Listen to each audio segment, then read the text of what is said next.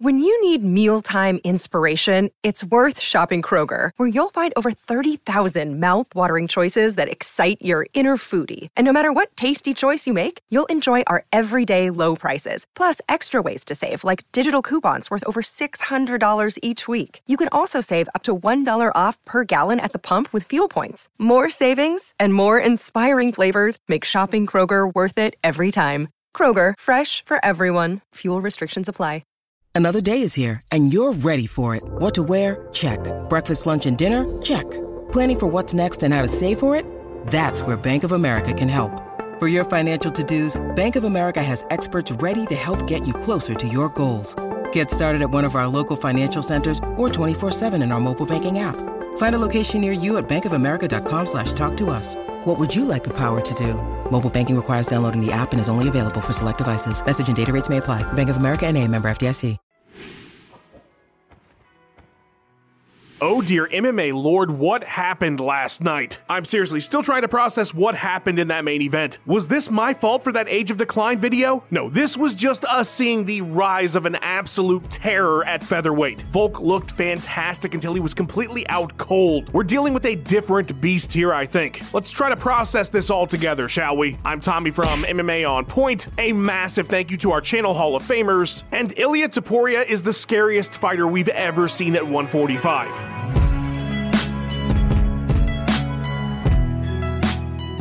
Before we dive into those terrifying waters, though, we gotta make sure we're all on the same page here, so let's run down the card, shall we? As we mentioned, Ilia Topuria KO'd Alex Volkanovski in the second round to become the new featherweight champion, although that sentence doesn't really do this justice. Robert Whittaker defeated Paulo Costa via unanimous decision in a brutal instant classic. Ian Machado Gary took a split decision win from Jeff Neal in a tense snoozer, if such a thing is possible. Merab Dvalishvili earned a UD victory over Henry Cejudo while talking to Mark Zuckerberg, and to kick off the main card, Fluffy Hernandez scored a second-round rear naked choke submission victory over Roman Kopylov. The prelims had some really enjoyable fights and a few standout performances. Would definitely recommend going through them if you started watching the card late. Alright, so we're all good on how this thing played out? Let's run the numbers then, shall we? The 10th UFC trip to Anaheim saw 12 fights with 4 KO, TKOs, 1 sub, and 7 decisions, for a total cage time of 2 hours, 21 minutes, and 8 seconds. The only underdog that won on tonight's card was the new champion, Ilia Topuria.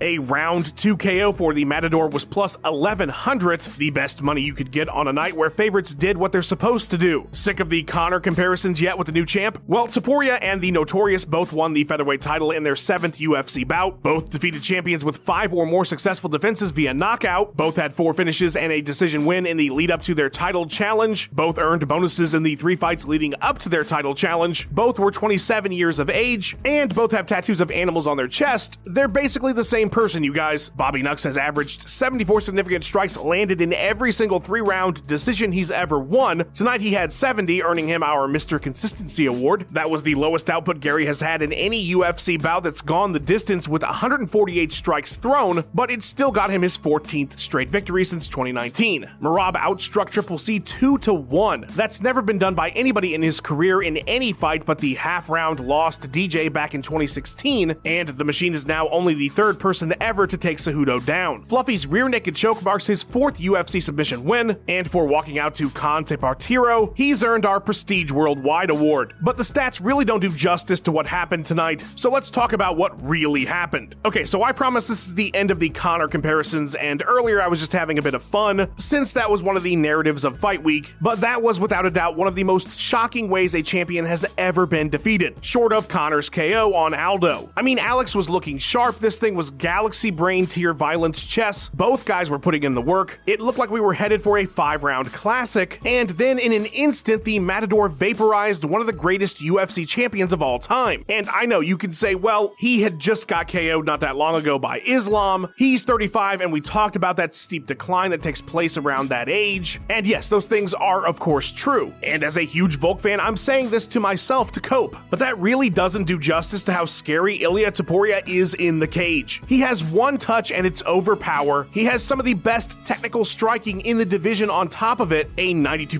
takedown defense rate, and unlike Conor, as we have made so many comparisons to tonight, Topuria might be just as much of a threat if the fight hits the ground as he is on the feet. He is a terrifying presence in the cage, and his fast track to the title was clearly no mistake. When you scan the rest of the division, there's really nobody you can look at as his potential kryptonite, which isn't to say that the man can't lose. Of course he can. We've seen this time and time again in mixed martial arts. Never crown anybody unbeatable, you will always be proven wrong. But when you're this technical, this smart, this polished, and on top of it you can end fights instantly, you just have so many outs, so many ways you can end up winning the fight. He doesn't even need to be doing well, which most of the time he will be. He's just got to hit that one shot. He just needs one opening. I'm not saying this is the Machida era just yet, but Topuria has the potential to be a long-term champion. That is, if he, fights the contenders in the division. Ilia rubbed me the wrong way this week with all the talk about the rest of the top guys at featherweight being old news, and how he wants to fight Conor, and how they're going to do it in a stadium, and look, I get it entirely, of course. This is a business, and this man wants to make life-changing money. He wants to be a big star. The blueprint has been sitting there since 2015. Ilia is not the first fighter to want to go the McGregor route the second he sniffed out some gold. But the reality is there is no other Conor. That moment was lightning in a bottle. You cannot replicate it. We've made all these comparisons between the two of them, but the one thing that was definitely different was that by the time McGregor beat Aldo, he was clearly the biggest star the sport had ever seen. And that is not the case with Ilia, which isn't to say he's not going to be popular. Anybody that fights like that is going to be popular. But man, I would really love to see him and other champions,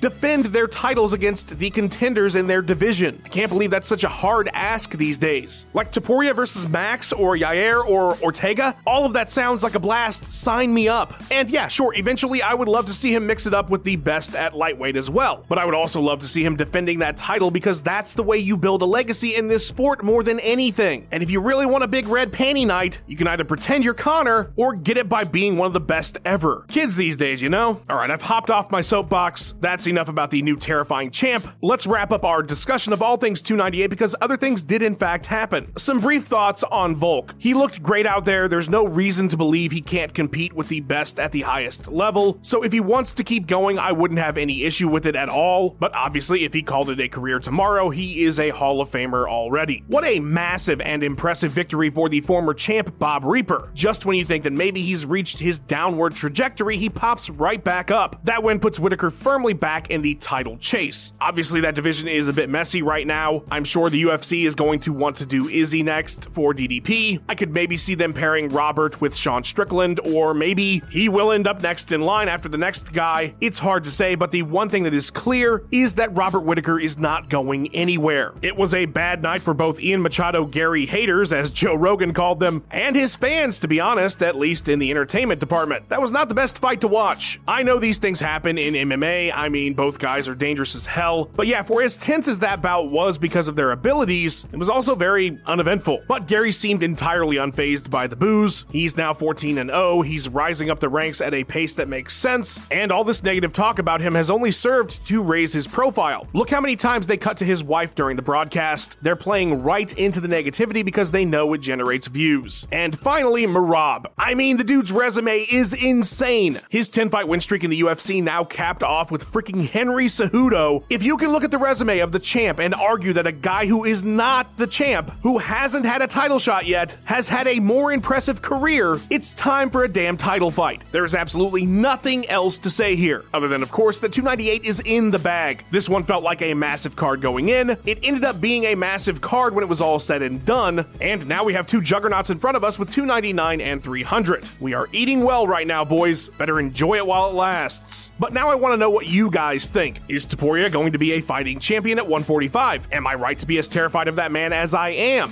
What would you do with Bobby Knuckles? Tell me what you think of Ian Gary. Say everything you want down in the comments. I always read all of them. I love the discussion that comes with these autopsy videos. A massive shout to the wonderful Max Randall who edited this so quickly after the card. He always does such an amazing job. Follow him on his socials, give him all the praise, and check out his awesome YouTube channel. A huge thank you to our channel Hall of Famers. We couldn't do it without you, and if you would like to be one too, there's a new lower price on that, so hit the join button. There's a bunch of exclusive content. You guys are gonna love it. But no pressure, liking and subscribing is also a great way to show show you appreciated the video. Thanks for watching, everybody. I will see you in Miami.